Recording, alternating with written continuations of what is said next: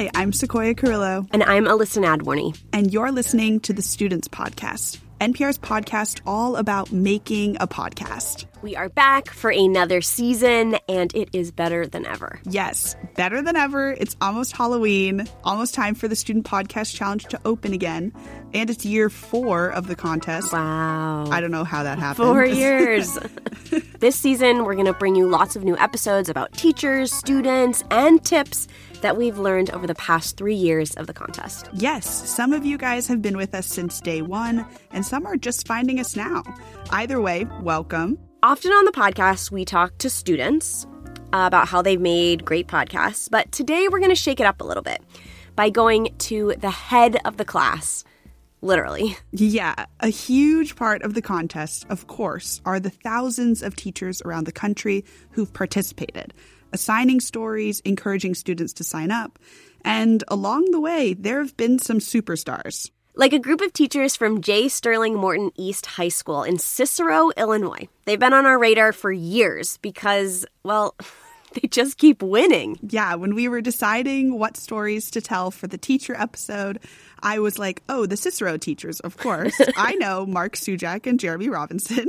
And that's because we're the ones, like Sequoia and I are the ones screening those podcasts year after year. So you remember them. Like that name stuck in your brain, Sequoia. Exactly. I feel like I remember their podcasts so well, too. From 2 years ago, they had one about students talking about what it was like to have a Latinx identity in the suburbs of Chicago and kind of the different microaggressions that they'd faced. I was like freaking out and I'm like, oh my God, like what am I going to do?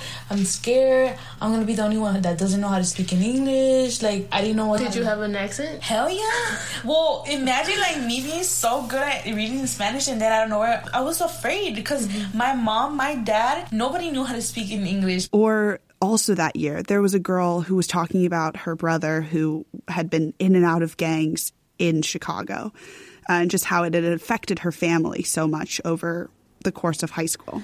I know what it's like to be in a family that has a gang member. My brother joined a gang when he was grieving the loss of my grandmother. He said he wanted a distraction. By that I didn't know that he meant joining a gang. Day after day, I live worrying about where he is, how he is, or when he's coming home. And then last year, we had Teens in Ink, which was one of our finalists and one of our judges' favorites, which was 2 students talking about whether or not to get tattoos in high school. So I'm going to start off from the beginning. So basically, ever since I was younger, I knew since pre-K that I wanted tattoos. So every year I asked my mom for a tattoo as a birthday gift. And yes, I know that it is illegal since I wasn't even a teenager at the time.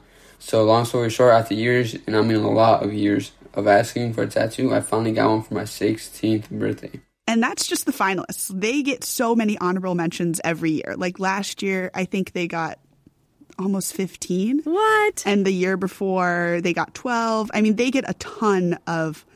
Their podcasts are really good. They're just really good. Yeah. Okay, so they are the true superstar teachers behind all these great podcasts. What do you think makes their podcast sound so good? Like, what's the secret sauce? I really wanted to know. So I actually visited them this summer in Cicero. I'm Sarah Lorraine. I'm a librarian here at Morton East. I'm Sophia Faridi. I'm an instructional coach and an English teacher here. I'm Jeremy Robinson. I'm an English teacher. I've been at Morton for 10 years. Is this her 10th year? Mm-hmm. So this is my 11th year? Yep. Oh, geez Louise. Wait, maybe you should separate us. For sure. I'm Mark Sujak. I'm the lead English teacher here, but I also teach classes. I've been here teaching 11 years, but I also graduated from here, so I've been here more than half of my life. So right off the bat, I could tell that these 4 teachers are friends. They really respect each other, and they also are just always making each other laugh. 3 of them are English teachers, and 1 of them is a librarian. And they say podcasting is a great way for students to tell their own stories in their own voices. They're excited to have this opportunity. It's so different. They're not, just writing a paper. We have our own secret academic goals that we are building into the project. But I think the students don't feel that so much. They just feel that they're having the chance to tell their story. They wanted to give their students this opportunity to tell their stories, but they felt like it was a lot of work for one teacher to do everything. And if you're a teacher and you're listening to this, that might sound really familiar because that's what a lot of teachers tell us they do. It's so much. And so these teachers decided instead to divide and conquer. Sarah is like our research queen. Sophia is like journalism background, interview. I've dabbled in like audio and video editing since I was like 17. So like that technical aspect, I always help kids. And then Jeremy's the story master. So we just chunk the kids up in 4 groups, and over 2 days, they rotate through all of our lessons. I love this. I love how collaborative it is. They form what they like to call a carousel. They really like that word. They used it a bunch during our interview, the carousel. Oh my God, I love that.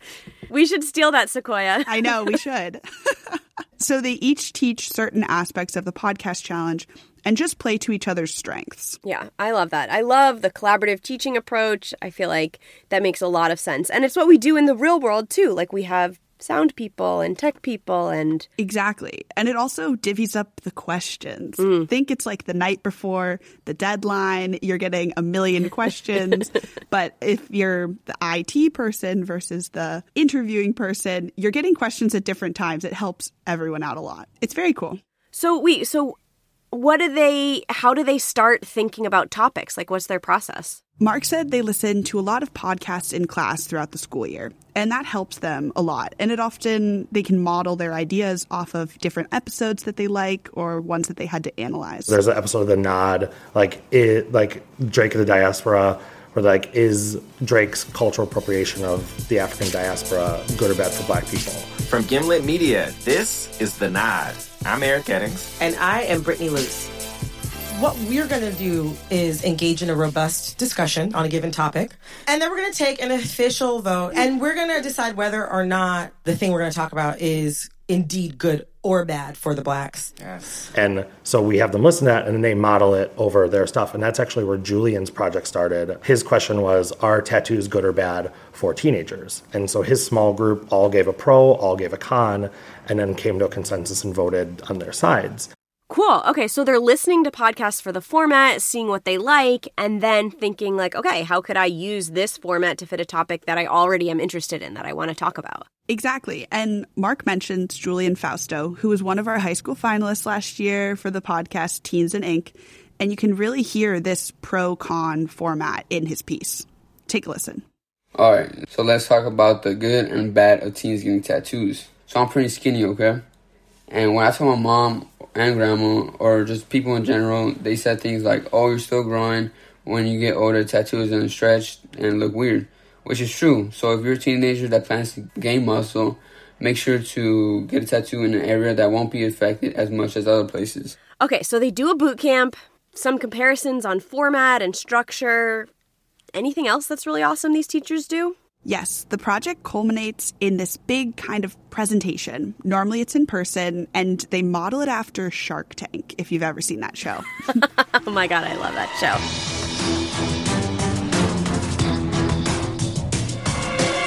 In the past, we've done mostly in person, like a panel in the library. Okay, we call your name or we ask for a volunteer. You come up to the front, and then we have them do Shark Tank style pitches. So like, pitch us your idea. Sometimes the panel is an English teacher, a member of the maintenance staff, and a school counselor. Sometimes the principal sits in or the school nurse. They really, really like to keep it open to any faculty who want to listen.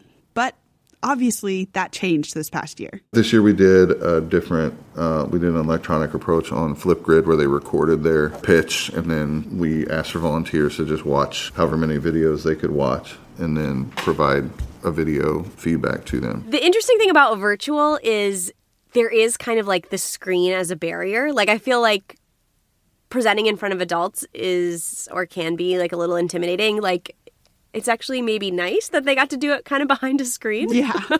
Yeah, they said when they were thinking about what they'll do differently this year, now that they're back in person, they're discussing whether or not to keep the video format.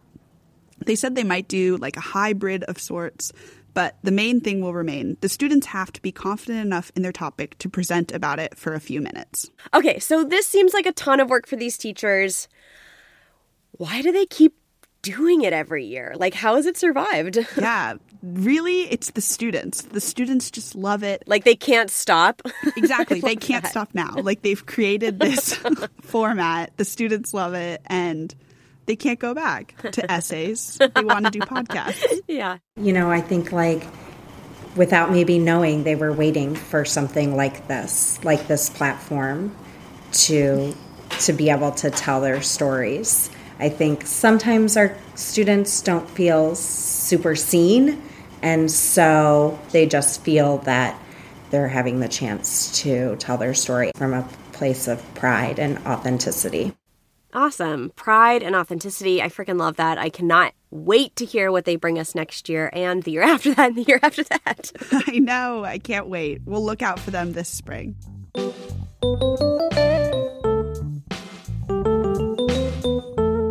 That's our show for today. Make sure to follow us on Twitter at NPR_Ed and subscribe to our newsletter to stay up to date on this year's Student Podcast Challenge.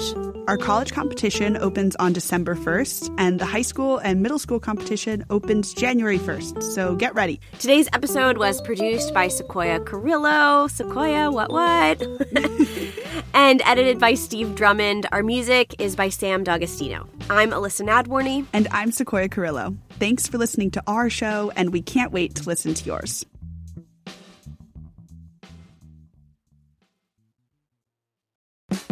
On this week's Wild Card, we talk with Issa Rae about those moments where our lives could have gone another direction. Definitely wasn't supposed to be with that guy at all. But I still think about it. I'm Rachel Martin.